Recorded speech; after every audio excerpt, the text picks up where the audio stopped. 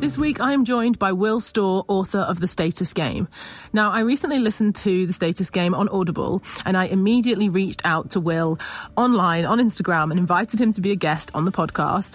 I was so happy when he replied and said that he would come onto the show. And to be honest, I feel like I was probably a little bit of a fangirl throughout this entire episode because I'm such a big fan of the book. So I really hope you're going to enjoy it. Let's dive in. Welcome to the Power Hour. I'm Adrienne Herbert, wellness coach, international speaker and author. Each week, I speak to a variety of guests from business founders to Olympic athletes, leading coaches, change makers and innovators to find out their daily habits, their rules to live by and what motivates them to get up out of bed each day. Personally, I am on a mission to encourage, motivate and inspire, so I hope that the Power Hour will help you to achieve your personal and professional goals. So today I am joined by Will Storr, author of The Status Game, the book that I have been raving about, recommending to absolutely everybody, and probably going to start listening to for the second time on Audible.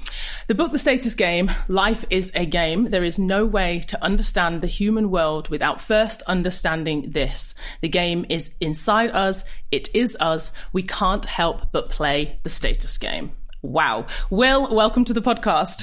Thanks, Adrienne. Really glad to have you with us for the Power Hour. And as I've said already, big fan of the book. So congrats. The book is recently out. Was it 2 weeks ago? Yeah, a couple of weeks ago. Yeah, thank you. I'm really pleased you enjoyed it. Yeah, I loved it. As I said, so many people have been like, okay, Adrienne, we get it. So first up, for anyone who hasn't heard me raving about it in the last fortnight, could you tell us, I guess actually I'd love to start by defining status. So when you say status in the status game, what is it and why is it so important to us? Well, it's simply the feeling that we are of value to people, that we have people's esteem and respect. You know, that's basically what it is. So it's not to be confused with belonging and connection. Those are also, very important needs. That's, about feeling loved and connected to a community. Once you've connected into a community, you kind of want that community to give you some respect and value you. So it's that we're talking about when we talk about status. And why is it that sometimes people have a bit of a I don't like to think about that as something that I want or something that I would admit to wanting status? It seems like something we should all say, oh, no, I don't care about status. I don't care about that. Yeah, it's so weird because the need for status kind of eats itself because, ironically, admitting that we're interested in status de-ranks us in status. We don't like to think of ourselves that way. We don't like to think of our friends that way. So we kind of deny it. And it's also a conscious versus, subconscious thing. The conscious experience of being alive is a story. The brain tells a heroic story about who we are and why we're doing what we do. But underneath that conscious story, there's lots of, very powerful subconscious, mechanism going on that's evolved over tens of thousands and millions of years. And those mechanisms are very, very interested in our relative status, even if consciously we're very, very good at denying that. Yeah, exactly. We don't want to say, everyone says, oh, I don't care what people think, or we tell other people to do that, don't we? We say, you shouldn't care what other people think, just do your own thing. But, we don't live in isolation in this world. And so therefore, whether it's due to, as you mentioned, thousands and thousands of years ago, whether it was due to safety and being in a group, or whether it's just due to being liked and therefore, having more favourable outcomes throughout your life, I think this idea of, you shouldn't care what people think actually isn't useful at all. It's not useful, no, and it's also impossible. Humans are a species of ape, but obviously we're really different to all the other apes. And the difference is that we're hypersocial. So some psychologists say we're part ape, part bee. We're that social, and we've evolved in such a way that we have to rely on being accepted into a community of people in order to survive and reproduce. And of course, survival and reproduction are the basic aims of every living thing. And that's how humans do it. It's connection, it's connecting into a group of people and earning status. So, animals, compete for status, and the more status we get, the more likely we were to survive. We got better food, safer sleeping sites, a greater choice of, our preferred mates. So the basic rule that the brain has been, working with for millions of years is go for status, because if you get more status, everything else gets better. And of course, that was true tens of thousands of years ago. It was true before we were even human, millions of years ago. And it's still true today. You look out of your window, the more status people have, the better things get for them. So that's the basic game of human life. And I found the entire book fascinating, and there are some great examples of stories and how this human quest for status impacts all of us. It impacts the decisions that we make, the people that we look up to and aspire to, even the way we, self-reference in relation to other people. So where do we fit amongst our peers, amongst our colleagues? And that actually, one of the things I took away from it is that status is not just about economic class or gender or religion, or often we think about it as, monetary things. So like, how big is your house? What car do you drive? But actually it's more about, I guess on a subconscious level, it's more about influence and about power and about recognition from others. So could you explain to us like why the quest for status is universal to all of us, regardless of how old we are, which country we live in the world, how much wealth we have? It's actually, it's universal to everyone. Yeah, so the latest research, as you say, finds that the need for status is universal. It cuts across age, gender, class, religion, culture. Everywhere you look, people are enthusiastic, even if subconsciously, about raising their relative rank and achieving the kind of respect of their peers. And I think the mistake that we make is that we see status symbols as simply money or being a celebrity. And it isn't that.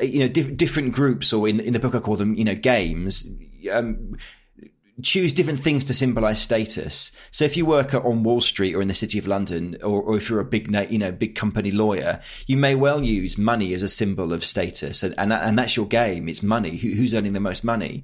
But we can use anything to symbolize status. Sports people, some of them use money, but the main game they're playing is who's the fastest runner, who's going to score the most goals at football. So that's a different symbol of status. Some people might use activism. I'm the best activist in my group. I'm achieving the best results in my group, and so every group uses different things to symbolize status, different things to symbolize success. Just like in the games we play in life, Monopoly uses plastic houses to symbolize success and plastic hotels. So that's the mistake we make, is that we think it's all about money or power. But money and power are just different ways of playing the status game. They're just different ways we can choose or not choose to symbolize status. And as you mentioned, they're not in different places around the world. They're very different things, right? So for example, in the book, I know when you speak about in places in the world where the status might be measured on, the biggest yam that you can grow, the size of your yam, which although that sounds funny, it is that idea that actually we're so connected to those around us that our peer group influences so much of what we want and what we deem to be the top of our rank or the pecking order, if you like, right down from being in the playground to being in an office, and actually that we're always comparing to those around us rather than thinking about people on the other side of the world. That's right. The power of culture is just extraordinary. It's massive. Humans are born with kind of half-finished brains. The brains have the basic outlines of who we are and how to be a human, but all the rest is coloured in by culture as we're growing up. And one of the big things that culture is doing, and it's not just your national culture, it's your the culture in which you're born and raised. That's where class and things like gender do come into it, because in that very local culture we're raised into, different things symbolize status, and so and the brain is very good at attaching onto those things and just telling us that yes, it's really, really important, this particular thing that you're pursuing. And as you say in the book, I talk about there was a study in 1948 published there's an island called Pohnpei in Micronesia where it was all about who could grow the biggest yam, and whoever brought the biggest yam to a feast was declared number one. And the power of the status urge, and also the amazing fluidity of how we can play games, and a testament to human ingenuity is the huge size of the yams they started growing. There was an account where one yam took 12 men to carry one yam into a feast. They had to build a special stretcher on poles. It was so big. So that's human brilliance. That's it's silly and weird, but when you apply that to things like coming up with the coronavirus vaccine, for example, or becoming the fastest runner in the world, for example. We the status pursuit incentivizes this, us to really achieve amazing things as human beings. Yeah, and I guess that is something that we should, maybe talk more on that, is that there is a positive to this as well, because often I think even myself actually, when I was listening to certain chapters of the book, I was thinking, God, it doesn't sound good, does it? Do you know what I mean? It gives you that feeling of like doom and gloom, that we're all these like self-serving, we all, everyone's competing to get ahead, and, if somebody gets a pay rise, then you start to feel bad about yourself, but then and it's all this thing of actually, this compare and despair, so it doesn't all sound good. But actually, I think what is the positive? Because obviously everything in our brain has a function, good and bad. What is the positive when it comes to our quest for status? You mentioned, driving innovation and helping us to improve. And what is that, the positive side of the status game? Yeah, well, there are huge negatives, as you say, but there are also huge positives. And going back to our evolutionary history, to the big era when we were living in mobile bands, this is the era in which our kind of brains evolved to think this way and to pass reality this way. So you'd earn a good reputation, you'd earn status for being useful to your tribe or your group. And there are two ways of being useful. One is by being virtuous, so by being courageous or generous with your food, for example, or helpful. So these people would be rewarded with status, but also by being successful, by being the best hunter, the best honey finder, the best storyteller. These people would also be raised in status, the prestige form of status. So virtue and success were rewarded with status in those days, and they still are today. We make Gandhi is a superhero, is a global superstar. Sorry, and so is Mo Farah. One is a superstar because of virtue, and the other because of success. So. We're this incredible ape that has evolved a system of reward, to reward us people for being virtuous and being successful, and so this drives the very best of human behaviour when we're selfless. When we celebrate people for being selfless, and when we ourselves say give money to charity and feel good about ourselves, that's evolution rewarding us, saying yes, you're being helpful, good, keep doing this. Yeah, because you're doing something, I guess, you're adding value, as you say, to others. And I guess it's the opposite of self-serving, isn't it? Because you're saying, okay, by doing this, whether it's giving money to charity, whether it's, as you say, coming up with a vaccine, you're doing something that serves the greater good. And again, you're attributed status for doing so, but it's kind of like less about the individual and more about the hero of like, look what I've done for everybody else. The group. Yeah, it's about serving the group, and as I say, and that's your reward. Your reward for serving the group is status. So, we're currently making celebrities of the two amazing women that designed the AstraZeneca vaccine, and that's brilliant. That's entirely appropriate. We should be celebrating them and raising them as heroes. That's in our human nature to do that. So that's status at its best.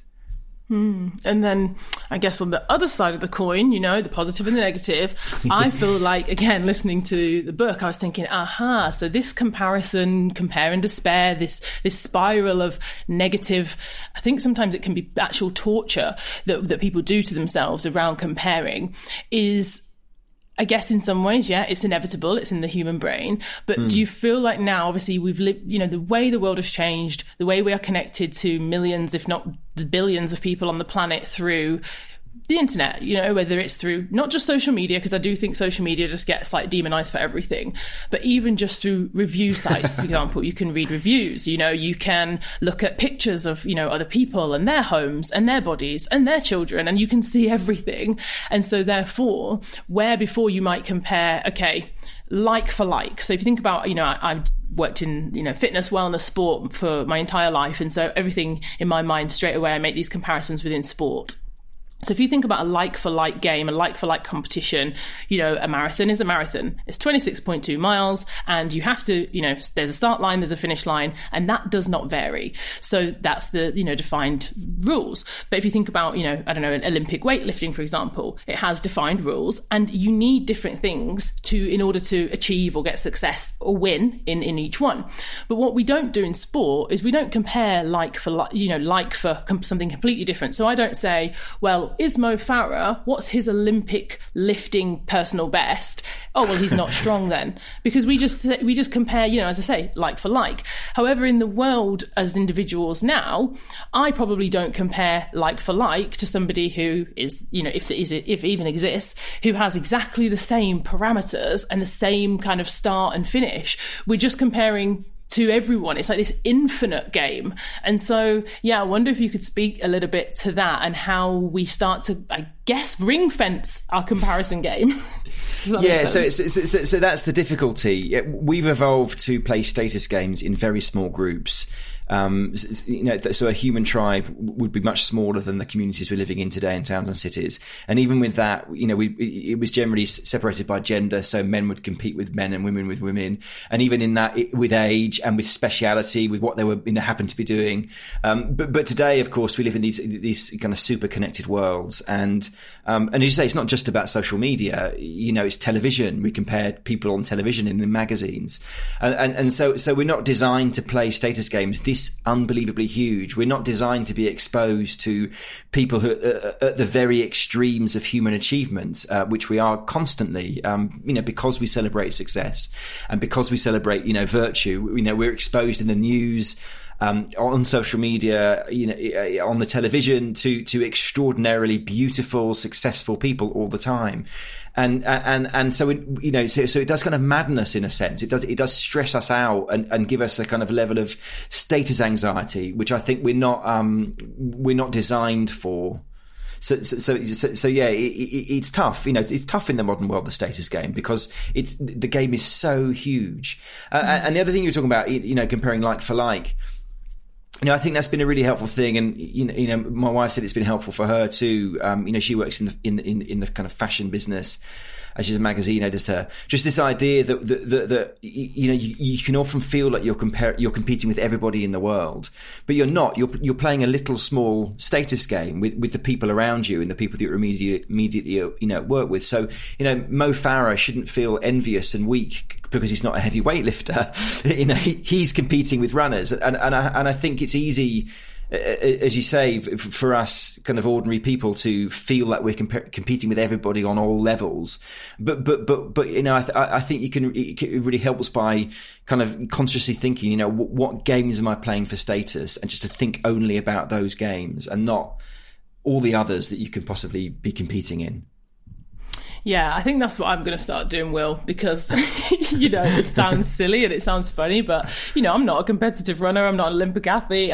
But it's interesting, as soon as I lace up to go and do a half marathon or a marathon and people go, oh, what's your time? And again, it's like, who are you comparing me to? Because bless my son, he's 10 years old, and he did ask me when I ran my first ever marathon in 2017. He was 5 years old, and he said, was he 5? Yeah, he must have been 5. And he said, are you going to win? And I remember just thinking, oh my gosh, there's 40,000 runners at the marathon. And no, I'm not going to win. But I love the idea that, just by him thinking, oh, mummy's a good runner. She has a chance, which was nice. But you see, even in a 5-year-old, they're very clued into status. That was a very interesting question from someone so young. It shows that it's really embedded in the human condition. Even as soon as children begin interacting, they start fighting over toys as a way of competing for status. Who gets the toy, so. Yeah, and honestly, this is quite I don't know if it's controversial. Maybe it's controversial. I don't know. But sometimes people don't really like this conversation around competition in children. And so, for example, I am of the belief that, we all have strengths, we all have weaknesses, and we're all going to excel in some things and less in others. And some very fortunate people tend to excel in everything. We all know those people that they excel in everything, academia, sports, they're good looking, they're everything. And there's other people, unfortunately, who don't have that favour. But I think that when it comes to, back in the day at school, if it was a sports day is I feel like is the biggest debate of the decade when it comes to parents around, whether there should be a first, second and third, or whether everybody should get a sticker because you took part. And I don't know, people sometimes, again, they don't like my opinion is maybe a more unpopular one, which is that, yes, some people might be the best at maths or the best reader or the best whatever, and somebody will come first in the race and somebody will come last. And it's not to say that we, laugh and point at the person last and we just, celebrate the first. But I don't think we can eliminate that from children's experiences just to say, oh, everyone has a sticker. You all ran the race, well done, and not allowing the first and the second and the third to celebrate their achievement in that moment. And the way I guess my argument for this is that when you go out into the real world, so you leave school, it's no longer, just a sports day race. You're now applying for a job, or you're applying for a place at university, or you're, starting a company and pitching to get funding. Not everyone is going to get the same. There will be one person that gets the job, or there might be 3 people that get the place on the course, or etc. So, yeah, Will, I'd love to know, what do you think? Am I? No, I would agree with that. I mean, given that this is part of our basic coding, and life is full of failure, and I think the danger of stickers for everyone or medals for everyone is that there's 2 dangers. One is that the whole of society does well when we celebrate people who are really successful. These are the people that go on and create amazing businesses that employ loads of people and pay loads of taxes and create wealth for the country and create jobs for people. So we should have a culture of celebrating successful people, but also I think perhaps more importantly for the kids who don't win, it's an opportunity to prepare them for life, to prepare them that you're not always going to win, as you say.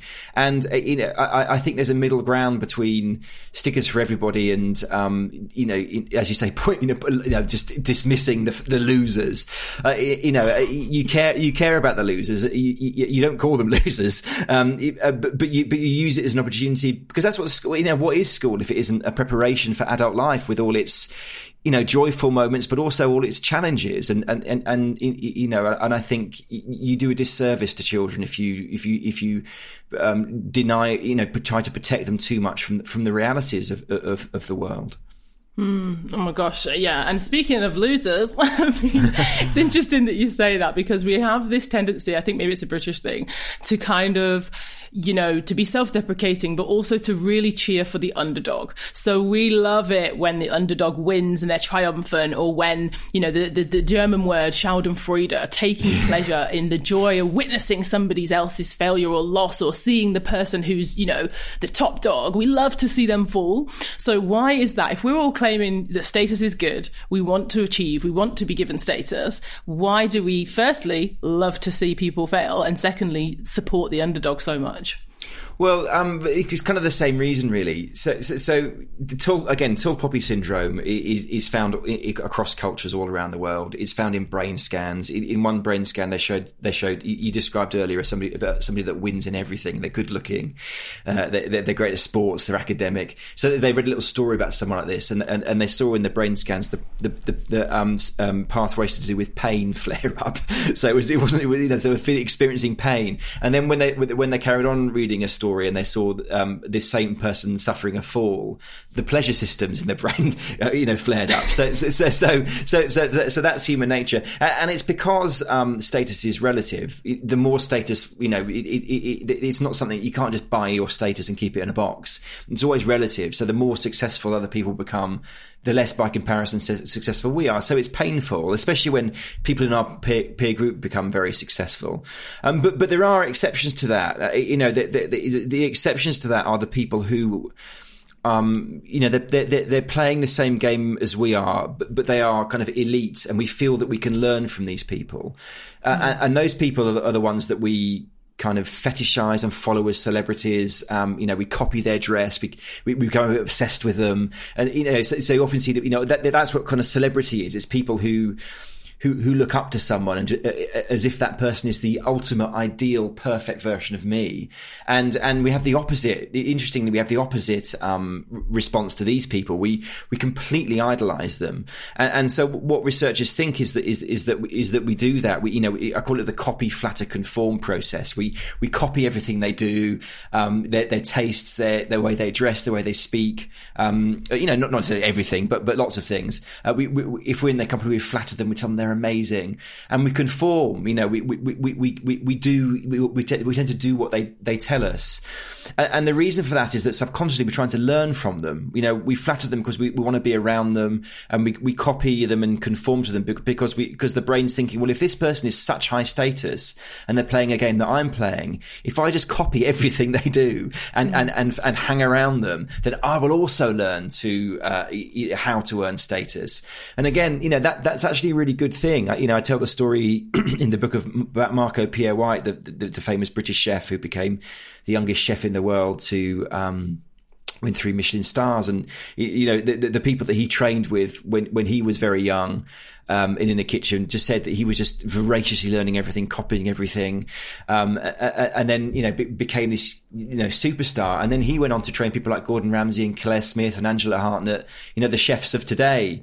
And they went into his kitchen and copied him. And, you know, and Gordon Ramsay is very much a mini Marco Pierre White. You know, he even copies his temper and his swearing. So that's how human learning works. And again, it's status driven. You know, we see somebody up there and we go, I want to be that person. And we try to get near them and copy them and learn from them. Yeah. And I found it fascinating as well, the idea of, you know, I think we all know on some level that we're influenced by those around us and our peers, and this idea of being in a group of, you know, like-minded. So when people say whether it's like-minded, and unfortunately that bias that we know really, really impacts, you know, diversity, and the fact that, you know, the light that's been shone, I guess, over the last 2 years since the Black Lives Matter movement, about the fact that, yes, we do have an unconscious bias which favours others that resemble ourselves. So, for example, you know, the hiring bias of, like, you know, white men hiring more white men, or people with a similar name. For example, if they're English, reading English names. You don't, you know, it's not necessarily a choice and then you turn around and say, oh, you're a racist. It's like, no, actually, these unconscious biases, until we're aware of them, until we acknowledge them, until we learn how to address them, they exist. And I think actually even right down to the idea, I think there's a study in there of 5-year-olds with coloured T-shirts, you know, and that made me think of the football, you know, rivalry. If you've got the red T-shirts, the blue T-shirts, and just that idea that as a group, if we see others who are wearing the same T-shirt, even if we, you know, subconsciously go, oh yes, they're on my team or I'm on their team, and then if that team wins, you feel a personal, I mean, I've always used to laugh at, you know, the kind of the football crowd, that they feel this sense of, you know, they would die for their team, and they, you know, they feel the win. You know, it's like when Arsenal win and they're like, I'm a champion. And it's like, you just wear the shirt, but people get so passionate about it. But it's who we are, right? I guess those are extreme examples of it, but it is, as you say, it's everywhere, where no one is exempt from this. Yeah, that's right. And then at that extreme, you know, there are millions of people who play status games with football, and they plug themselves into their like-minded, you know, group of Arsenal supporters. And again, you know, before doing this book, I didn't understand it either, but now it makes perfect sense, because that's just human brain doing what human brains do, and these are the ways that these people are playing status games, and that's why they get so unbelievably emotional about how their football team does, because it's their status. They're plugged into that group. And you're right, you know, the bias is, they call it the self-similarity bias. We're, you know, naturally programmed to look to identify people who look like us and go, well, because the brain's evolved to think, well, if they're like us, if they're kind of my age and they look like me and they talk like me and they're interested in the same things, then I'm going to learn from this person. So it is at the source of lots of the unfortunate biases and prejudices that we're struggling with today. And of course, we're most conscious of this when it's white men, because sadly, you know, we're still in a place where white men are, you know, take lots of the top positions. But nobody is exempt from this. Everybody has that self-similarity bias. So there will be some industries, you know, the book publishing industry is very heavily kind of female dominated. So that you may get, you know, powerful women in the book publishing industry, having that self-similarity bias towards other women. So no one's exempt from this. It's part of our kind of basic coding. But of course, you know, the more powerful a particular group becomes, e.g. white men, the more of a problem it becomes. Yeah, it's definitely fascinating stuff. And of course, it's very complex, very nuanced, and there's so many layers to this, especially when we, you know, getting onto a topic around, you know, our bias around prejudices, around race. You know, it's such a complex thing that's, you know, which again is why it's important that we, I think, enter these conversations with a really open mind to saying, okay, these are maybe unconscious biases and maybe you're not to blame. But as I said, acknowledging that these things exist surely is a good thing for us to, decide, do we want to make change? Do we want to hold on to our, stereotypes of certain groups of people? And is that actually serving? Is that useful? Or is it time to, kind of reflect and make a change? And I think a lot of organizations now, hopefully, maybe I'm in a bubble, within London and in tech and fitness, but I think the conversation is getting louder and louder around people understanding that bias and actually making a conscious effort to learn about it instead of just kind of saying, oh, well, it is what it is. I'm a white man. I'm going to hire more white men and everybody around the table is going to look like me and that's fine. I think it's, again, a complex one, which hopefully people will, as I say, be open-minded to learning and to rethinking actually what they've always assumed to be, their bias. Yeah, that's right. We don't want to see, and as I say, that self-similarity bias is a problem for anyone. So if any group, if one group becomes dominated by white people or Asian people or black people or men or women, then those biases are likely to sort of kick into gear if we're not very careful. So no matter where we go, and what the kind of senior management kind of looks like, we've got to be, concerned that everybody is fairly represented. I totally agree. But the interesting thing in the research of kind of how status games work is it kind of suggests, quite an amazing, potential way out of this. And that, because when researchers put people into, what I would call success games, groups who are tasked with achieving a certain aim, and then measure their kind of racial biases before and after they've taken part in that group, they find that the racial biases recede. People stop seeing things like race and gender, and they're much more interested in how useful can you be. And then if everybody sort of proves useful, then they start awarding each other status. So for me, that's a much more kind of healthy and hopeful kind of vision of the future. And that we begin focusing, less on the things that divide us and more on the things that we're trying to achieve together. Because when you do that, all that other stuff, it fades into the background. Well, hopeful, as you say, definitely. And you know what, returning back to this idea of status, one thing I was very interested to talk to you about, Will, very candidly and very honestly, I'm going to put you right under the spotlight now, was, okay, you've done all this research, you've written this book, you understand better than anybody this game, the rules, how it works, and how our brains function. So now that you have done that, where are you? Are you now exempt from this game? Do you still, you're a public figure, you have a book out, for example. I was talking to a friend recently about, they say, I think it was Seth Godin who said, never read the reviews of your book. And I'm a first-time author this year. And of course, I've read every single review of my book. So I would love to know, Will, where do you sit now in this game? Do you still succumb to the seduction of likes and adoration like the rest of us? Or are you now out of the game? I'm definitely not out of the game. There is no getting out of the game. It's in the wiring. So no, I'm certainly more aware of it, and I'm more aware of when I'm kind of spinning out. I definitely don't read reviews. I did for my first book, and I haven't since. Because it's painful, and it's painful for reasons of status. It's humiliating if you get a bad review, and it damages your sense of your own kind of competence. But I think I'm better at kind of. It's weird, I think once you're aware of it happening, you although you don't stop experiencing it, you can kind of stand aside from it and just observe it and think, well, this is what's going on now. This is just another status thing. So yeah, I think awareness of what's going on when we're kind of spiraling and compare and despair, as you put it. I think it definitely helps to remind us. We talk about the yam game, and to the people growing those huge yams, they were absolutely convinced that the yams they were growing were of complete importance. They're the most important thing in the world.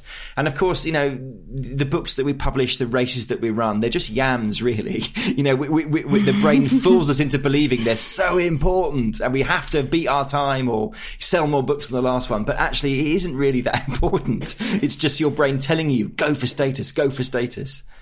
Yeah, absolutely. And actually as well, I wonder if there's a part, again, going to the brain, I wonder if it's a part of the brain that determines whether just innately our personalities are more drawn to being in a team versus not. Because, for example, again, when people say, you know, they see somebody else win and it makes them feel bad, or it makes them feel bad about themselves because they didn't, or you go, oh my gosh, yes, that person, my friend, they won, I'm so happy. Therefore, again, you feel this sense of achievement even though you didn't win, because you're like, that's my friend, I know her, if she can do that, that's amazing. And again, people sometimes just think that I'm, you know, I say I'm the eternal optimist. I'm Mrs. Positive. I am so happy. If you win, I'm like, I'm going to cheer you on as if it's my win.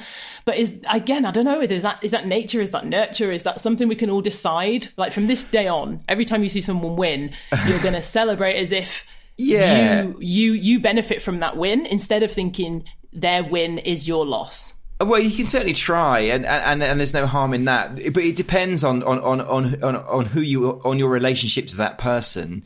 You know, if you're in a state of rivalry with that person, then you're not going to be able to feel great when they win, because you've kind of locked them in your focus. And we've all had experiences of entering that state of rivalry, and academics define rivalry as when you're vying for a particular prize against somebody that you've had lots of near wins. It's usually somebody you've had lots of near wins with before, lots of tussles before, and you're kind of quite closely matched.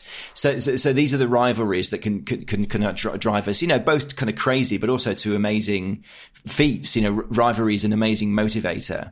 But in terms of groups as well, it's very interesting because there are different ways of being in a group and awarding status. And I think the unhealthy groups are the ones where you know, individuals become too rivalrous and they jealously defend their stores of status. You know, status is given to us by other people. It's freely given to us. That, you know, you can't. Certainly the prestige forms of status anyway.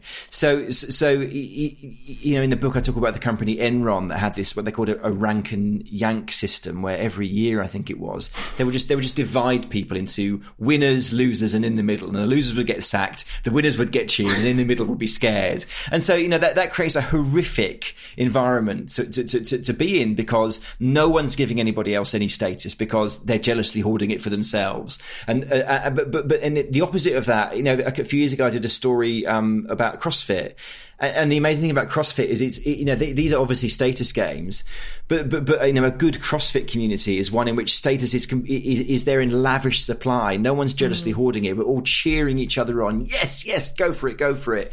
And you know, famously, people become completely obsessed with CrossFit. It becomes one of those kind of semi-cult like things, because it is a cult like thing. It's a very successful status game. It's a community that's designed to reward status for achievement and not kind of hoard it. And so people become addicted, because every week, or you know, twice a week, they go to their CrossFit group and they get bathed in status.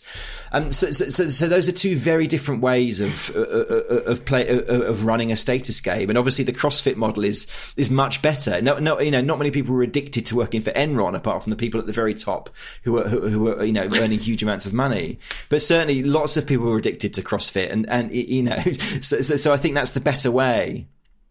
Oh my gosh, this is amazing to hear. I mean, the whole rank and yank of Enron, that is actually terrifying. I think, you know, when people talk now a lot around, you know, toxic work cultures and toxic this, that literally is, I mean, surely that cannot continue. That is not allowed to continue.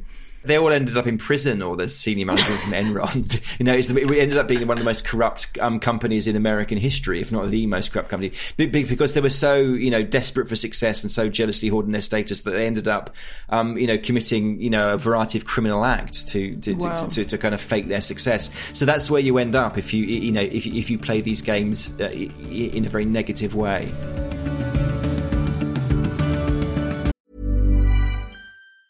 Ever catch yourself eating the same flavorless dinner 3 days in a row?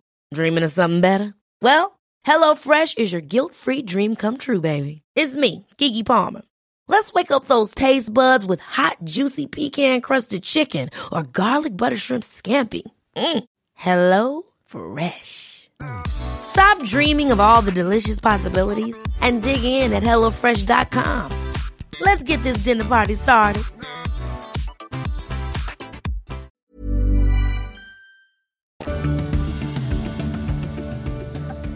Okay, so I'd love to talk to you, Will, about the Power Hour before we have to wrap up this episode. I am so grateful that you were able to join this week. I've been looking forward to it. But of course, I want to talk to you about the Power Hour. So the concept is really simple. It's a concept that, even though simple, has changed my entire life. And it's probably coming up to about 5 years since I first decided that the first hour of my day, typically between 5:30 and 6:30, was going to become my power hour. So my time free from distraction before I start emails, work, WhatsApp, before my son's awake, before I have to give away my time and energy and focus. So since starting this show, I've interviewed over 130 people maybe now. Wow. And I always want to know about, the wonderful guests that come on this show, the authors, the Olympic athletes, the business CEOs. What's their power hour? Do they have one? When you wake up in the morning, what do you do with the first hour of your day? Oh, I really didn't want you to ask me this question because it's so embarrassing. Wow. It's just, I don't really do anything. I just sort of lie in bed with a coffee and, look at YouTube videos and stuff to try and wake myself up. I mean, I'm one of these people that I consider it a blessing. I know other people definitely wouldn't consider it a blessing, but I don't have any children. So I'm not having to get up and tear around. I work at home. So this is probably the most low status power hour that you've ever heard. It's a terrible power. It's like the unpower hour. Yeah. So I'm afraid I have nothing impressive to say on that But you know subject. what, Will? The thing about this is with all of the different morning routine power hours or none that we've heard on this show, because there's been a lot, you're not the first person to say that. And actually, it's an interesting one. Some people will go, oh my goodness, thank God, somebody else who doesn't, have this, I don't know, win the day or whatever. And then there's other people that are like, oh, okay, they have this expectation that you're going to say a certain thing. Or even, I had a friend or a guest who said, people expect her to have this, wake up, drink this special drink, do this yoga flow, do all this thing. And she said the reality is, she was like, she said, I hate morning. She said, I let my cat out. She was like, the kids make loads of noise. It's frantic. It's just a matter of get them out the door to school and then I can focus on me. And so I think the honesty of being like, yeah, you know what? Everyone's power hour or non-power hour that's a choice. You're choosing, you're choosing to spend that time however you want to. You're not rushing straight out of your alarm to, I don't know, hit the gym, but that's your choice. Yeah, no, I do gym, but in the evenings. Yeah, so I'm much more. I'm one of these people. I'm not a morning person. I feel dreadful in the morning, but in the evening I feel all right. So that's when I do my kind of exercise and stuff. But in the morning it's like there's a guy on YouTube called Mikey Chen, and he just goes around eating stuff. So I watch Mikey Chen videos, and it's just a gentle rise into the reality, and then sort of go downstairs and begin work. And is there any non-negotiables? So when you go onto YouTube to watch those videos, before you then start your work, do you have anything that you would avoid? So, for example, you said you don't read reviews. Would you look at Twitter, or would you go on social media? Well, I these days I just try and avoid all politics. So anything to do with because that is a major stressor. And the other thing that I've learned to do is that I have a professional Twitter account, which is, where I do all my promotion and this, that and the other. But I've also got a secret second account, which is sort of locked down.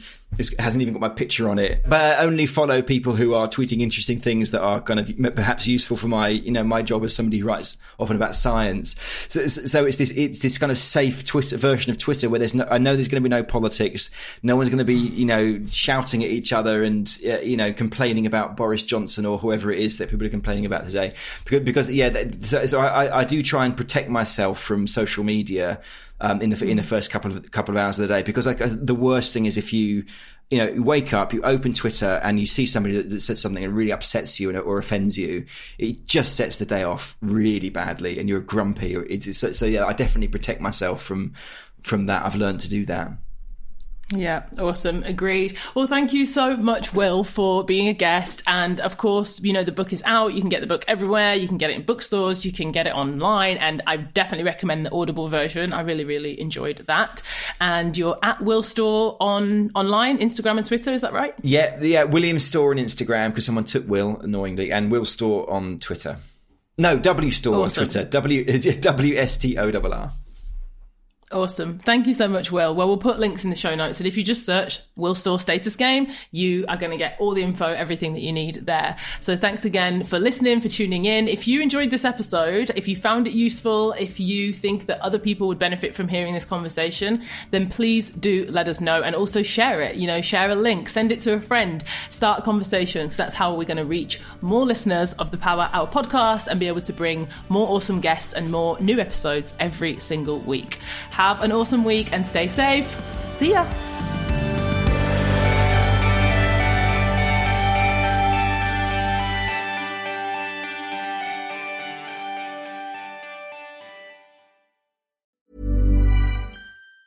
Ever catch yourself eating the same flavorless dinner 3 days in a row? Dreaming of something better? Well, HelloFresh is your guilt-free dream come true, baby. It's me, Keke Palmer. Let's wake up those taste buds with hot, juicy pecan-crusted chicken or garlic butter shrimp scampi. Hello Fresh. Stop dreaming of all the delicious possibilities and dig in at HelloFresh.com. Let's get this dinner party started.